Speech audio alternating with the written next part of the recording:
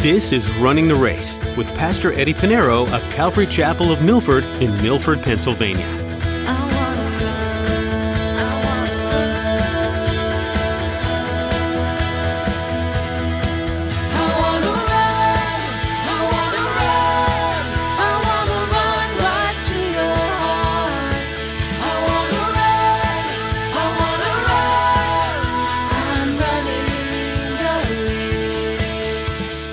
You're living in Christ. Your work should be living. Everything you do glorifies God. If you can remember this phrase, this would probably help you. A workless faith is a worthless faith. A workless faith is a worthless faith. So we now need to examine our lives. I tell you, the book of James was going to hit you hard. I mean, I still felt it from the last time I taught it several years ago. Does every aspect, every area, every hidden and unsaid thing you do truly glorify God? In today's message, Pastor Eddie will encourage you to stop and ask yourself that question. Do I live every single part of my life for the glory of God? That's a tough question because we are people. We make mistakes upon mistakes. But we need to be actively pursuing the Lord so that our lives can look just 1% better and more like Jesus. Well, let's join Pastor Eddie in the book of James chapter 2, as he continues his message, Faith Without Works is Dead.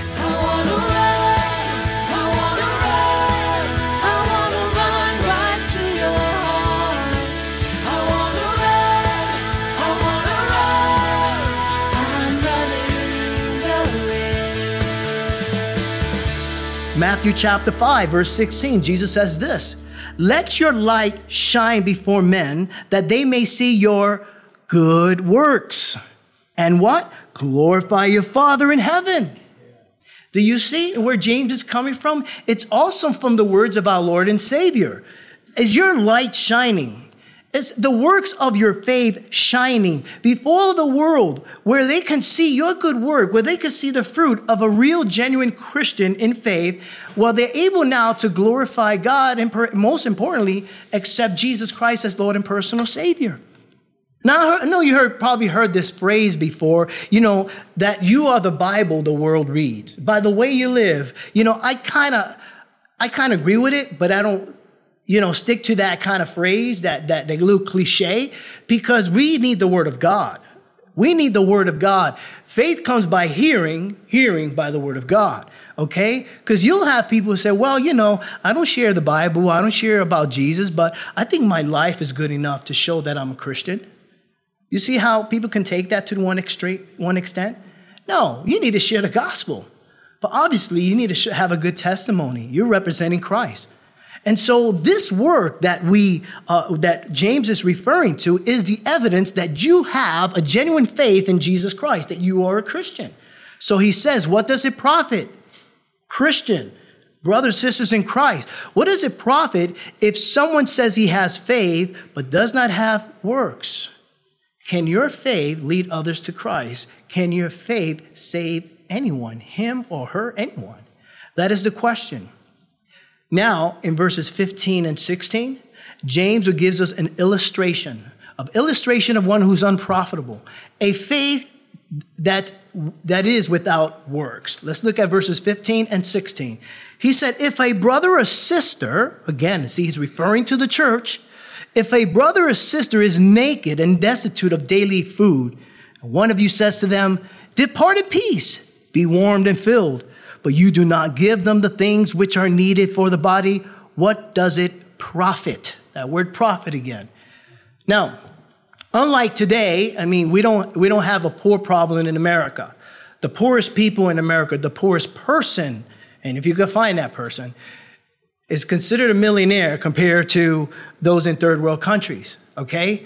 During the time when James wrote this letter, right, people had only one garment. They wore the same clothes every day. Only if you were wealthy, you probably had two or three.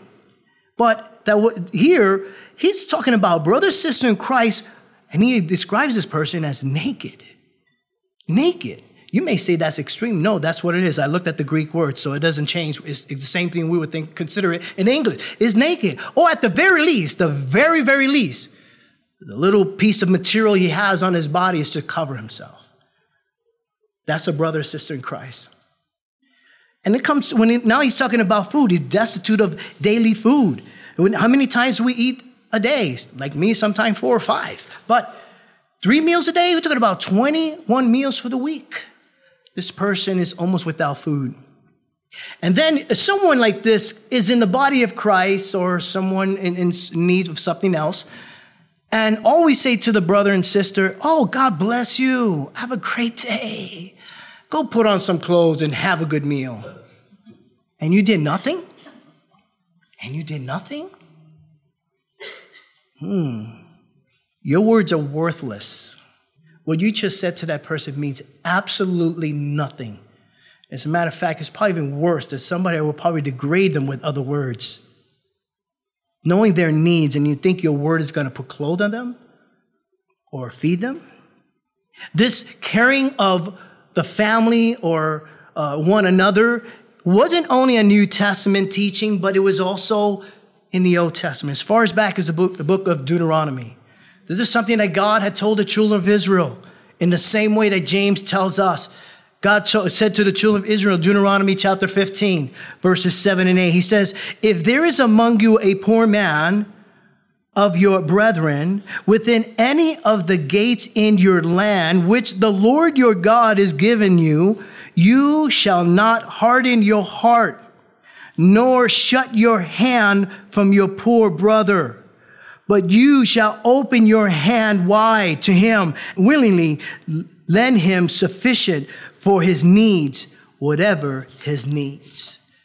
So this is not just a New Testament teaching. The same God that was in the beginning, right? In the beginning was the Word was with God, the Word was God. It's the same God we serve now. Okay? And that is the teaching of our Lord. Paul goes on to write to the church of Galatia in Galatians chapter 6, verse 10. He says, therefore, as we have opportunity, let us do good to all. So to all people, but here it is, especially those who are in the household of faith, the body of Christ. We're to help all people, whether they're a part of us as the family of Christ or those outside. We're to help. This is true Christianity. This is the heart of Christ. And can you imagine the testimony that we could send out to those who don't believe in Christ? That those who have this negative view of church today, when they can see that the church of Christ is caring for one another, loving one another, feeding one another, helping out. You know, I'm so blessed to hear how some of the guys here, they always get together and you say, oh, we went down to this brother's house and we helped them cut down a tree, or we helped this person move, or we helped them with, I just hear it over and over again. And I can only imagine, I'm so blessed by hearing that. I can only imagine how it moves the heart of God. But more importantly, it's not for us to show anything, but God gets the glory because the world sees that. The world sees that we love one another enough to care, to go out our way for one another. That's what Jesus said in John chapter 13, verse 35. He said this, by this all will know that you are my disciples if you have love for one another. And so after giving us that illustration, James goes on to say in verse 17, thus also faith by itself, if it does not have works, is dead. Now, let's ponder that for a little bit. How many of us could say, yeah, we're born again. We love Jesus. We're Christians. Been Christian for maybe a year, 5 years, 20, 30, 50 years. And how many of us can say, yes, that we can say that our faith produced that kind of work of loving one another to the point where we're sharing the gospel? You know, I always think about my life. I'm not here for myself. I'm not here for myself. I'm here, number one, for the Lord. And when I stand before him, I want to hear the Lord say, well done, thy good and faithful servant. I want to hear the Lord say, because you let your light so shine, and because of your good works, many have come to the saving knowledge of Jesus Christ. Can we actually examine ourselves and say that, yes, this is true. Not only do I have faith, but I have the works to back it up. It's not for the sake of getting works to try to score points, but it should be evident in your life that you're a Christian by the life you live. So he goes on to say that faith by itself, if it does not have works, is dead. And could picture James really not only writing this, just don't ever think, I like to think outside the box. Don't think that this is the first time James actually spoke of these words, just by writing it. And then he puts it away. And it's been put in the canon of scriptures, and 2,000 years later, we're opening up this page. No, this is something that James probably preached. He didn't only just write it down. Matter of fact, I know that because this is what he mentions 3 times in this passage. He said faith without works is dead. Drop down to verse 20. Look at verse 20. He says, "O foolish man, faith without works is dead." Now drop down to verse 26. Faith without works is dead. Do you get the idea that faith without works is dead? Yes. It's dead. It means nothing. And what he means by dead here in the Greek means it's useless, ineffective, powerless. As opposed to living, effective, vibrant faith. You're living in Christ. Your work should be living. Everything you do glorifies God. If you can remember this phrase, this would probably help you. A workless faith is a worthless faith. A workless faith is a worthless faith. So we now need to examine our lives. I tell you, the book of James is going to hit you hard. I mean, I still felt it from the last time I taught it several years ago. And now some of the scars are resurfacing. I mean, he's in your face. Listen, are you a real Christian? Show me. Show me. And that's what he's going to ask now. Just in case you have that person that all of a sudden becomes a scholar because he doesn't want to do any works, right? You have that. Just in case a person wants to separate faith and works, James addresses that. Let's look at verse 18. He says this, "But someone will say, you have faith and I have works. Show me your faith without works, and I will show you my faith by my works." People will say, well, we all have faith, but you may have the gift of feeding the homeless. You may have the gift of doing worship. You may have the gift of serving in the children's ministry. You may have the gift of evangelism. You may have the gift of interpreting scripture. No, James is saying they don't separate, they go together. Faith and works hand in hand. You cannot separate the two. Real, genuine faith, it shows. It will be fruitful. It can be seen. People witness that. So that's why he said, I will show you my faith by my works. You see, no one can see your faith unless you put your faith into action, unless they see the work. No one's going to look at you, oh, wait a minute, I never met you before. You have faith. How do you know that? I don't know, just guessing. I could be in the middle of a crowd, right? I go to another country, nobody knows me. I could be in the middle of the crowd. There could be hundreds of thousands of people see me. And let's say I'm just in the middle of the heart of the crowd and I do my impersonation of a hot dog. Some of you got it. Some of you did. That's okay. I'm impersonating a hot dog. Okay, anyway. So they say, wait a minute, you look like a hot dog. But guess what? You have faith. How do you know? I look like a hot dog, right? But, and that's what, no one can see that you have faith. They will know you have faith by your action, by your works. You see, it's by how you live your life. What are you doing? You're ministering to the people around you, people at work, ministering to people in your family, your neighbors, letting them know that you love Jesus. Okay? So it's not, okay, I can see you have faith. How did I see that? By your works. Now, verse 19 is going to hit us hard, okay? Look at verse 19. Look what he says. You believe that there is one God. You do well. Even the demons believe and tremble. That is the most hardest verse that you can read in the book of James. I mean, wow. Think about it. He's really hitting us with a left and right here.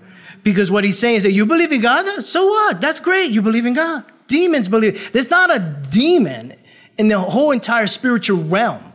From the time of creation, all the fallen angels with Lucifer, till today, they're all still there, right? They're in the billions. There's not one demon that's an atheist or agnostic.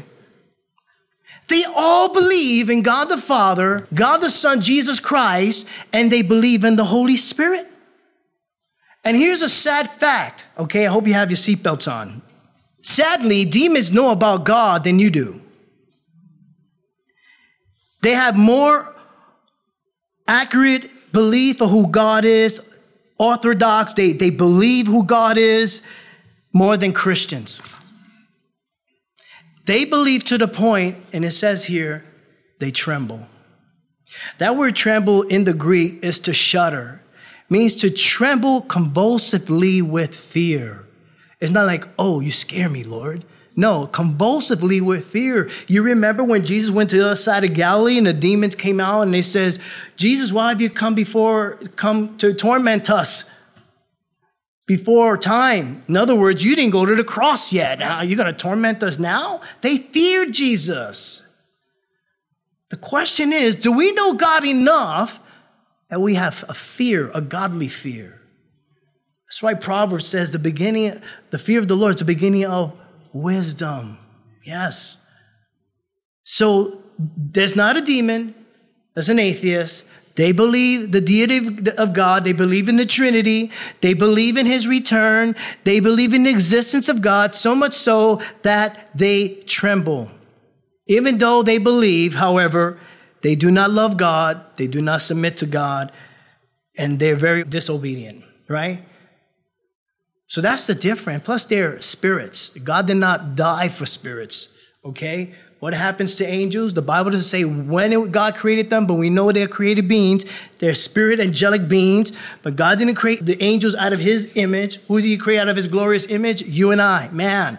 He died for man. He didn't die for angels, whether they're good angels or bad angels. The reality is, do you believe in God enough that you tremble? So he's putting this all in perspective that, yeah, you have faith, you believe in God. So the demons, they do. They tremble. But do you believe enough where there is evidence that you have faith in God? And that is by your works. Okay? Now, James is going to kick it up a notch. Let's look at verse 20. He says, but do you want to know, O foolish man, that faith without works is dead? So a person who separates faith and works is one who is foolish. In other words, that person is hollow or empty-headed. Bottom line, what James is trying to say here in verses 14 to 20 is that faith without works is dead. We already know, we got it clear. There's not a faith unto salvation, but there's nothing we can do to be saved. Jesus done that work on the cross already. To say that we have to do anything extra in addition to the cross, that's like a crime. That's like blasphemous, you know? It's to say, Jesus, you didn't do the job right, or you didn't finish. He said, telestai. He says, telestai. It is finished. He didn't say, okay, I got us this far. You take it from here. The complete work of salvation, Christ has done. So we have faith in him, Christ dying for us. But now that faith continues on, and that's the faith that James is talking about. Faith without works is dead. Amen? Now let's look at verses 21 to 26. James is going to give us some great examples of some Old Testament saints who displayed great faith and works. And one is a Jew named Abraham. One is a Gentile female, a harlot named Rahab. Okay, let's look at the example he gives. He first begins with Abraham. Look at verse 21. He says, was not Abraham my father justified by works when he offered Isaac his son on the altar? So James takes us back to Genesis, in Genesis 22, when the Lord told Abraham, you know Isaac, your son, who's like 30 years old, don't ever think of that picture if they ever paint little baby Jacob. Isaac, and you know, we're talking about he's 30 years old. So you can see how some of the early, believers in the Bible, they need therapy. Think about somebody tying you up and want to kill you. It's my father. He wants to kill me. But just think about that. And so Abraham waited 80 years to have a son. He had his son when he was 100 years old. His wife Sarai was 90. And after waiting all this year, God gave him a son. And the Lord said, you know that son you waited for almost 100 years? Well, yeah, I want you to go up to the Mount Moriah and just crucify him there. Just sacrifice him. And Abraham faithfully went up there. And then when he was about to be tested, in Genesis 22, verse 2, it says, and he, speaking of the Lord, he said, take now your son, your only son. This is whom you love. The first time in the Bible, the word only son and love is mentioned in the Bible. And it brings you back to John 3:16, doesn't it? For God so loved the world that he gave his only begotten son. So he said, take now your son, your only son, Isaac, whom you love, and go to the land of Moriah. That's Calvary right there. So the Lord told Abraham to go to Mount Moriah. That's the same place, Calvary, where Christ was crucified later on. And it says, and offer him there as a burnt offering on one of the mountains which I shall tell you. So Abraham goes up there, is faithful to do it, right? And just about when he's about to strike his son Isaac with the knife, look what happened. The Lord comes in Genesis 22, verses 11 to 12. It says, but the angel of the Lord called him from heaven and said, Abraham, Abraham. So he said, here I am. And he said, do not lay your hand on the lad or do anything to him, for now I know that you fear God, since you have not withheld your son, your only son, from me. So Abraham's obedience here shows that his faith was true, genuine faith because of his works, to be obedient to the Lord. Keep in mind that Abraham was justified years ago before Isaac. He was justified. So in other words, he had a belief, he had a faith in God, okay, before this took place. Let's look at verses 22 and 23. He says, James writes, do you see that faith was working together with his works? And by works, faith was made perfect. No, we're being renewed day by day as a believer. We're being tested. We're being tried. And that's how, he continues on. And Abraham's faith was being perfected, verse 23. And the scripture was fulfilled, which says, Abraham believed God, and it was accounted to him for righteousness. And he was called the friend of God. Can you imagine being called the friend of God? Verse 24 says, you see then that a man is justified by his work, not by faith only. I'm running the race. Aren't you glad you decided to join us today on Running the Race? We've learned some great truths about authentic and passionate confidence in God that transcends all the ugly sin in this world and our own selves. We pray that God's Word has touched your heart today and motivated you to continue in the good fight of faith. Running the Race is a radio ministry out of Calvary Chapel of Milford. If you're in the New York, New Jersey, or Pennsylvania area, Jessica has an invitation for you. We'd love to have you come join us at Calvary Chapel of Milford. We're conveniently located off Interstate 84 and Route 6. For service times and all the information you need, visit runningtheraceradio.com and click on the Back to Homepage button. While you're there, you can listen to this teaching again or explore more messages from Pastor Eddie. Again, that website is runningtheraceradio.com. Thanks, Jessica. Head over to runningtheraceradio.com to learn more about the church and hear more messages. Would you prayerfully consider donating to this ministry with your finances? Your giving of any size is appreciated more than we can say. If you're able and the Lord is leading you, you'll find a Give tab on our homepage, runningtheraceradio.com. As we're working hard to put the message of Jesus into as many ears as we can, we acknowledge that we can't do it alone. So please pray for open hearts to receive Jesus. Pastor Eddie has more to share with you, so make sure to come back again for more, here on Running the Race.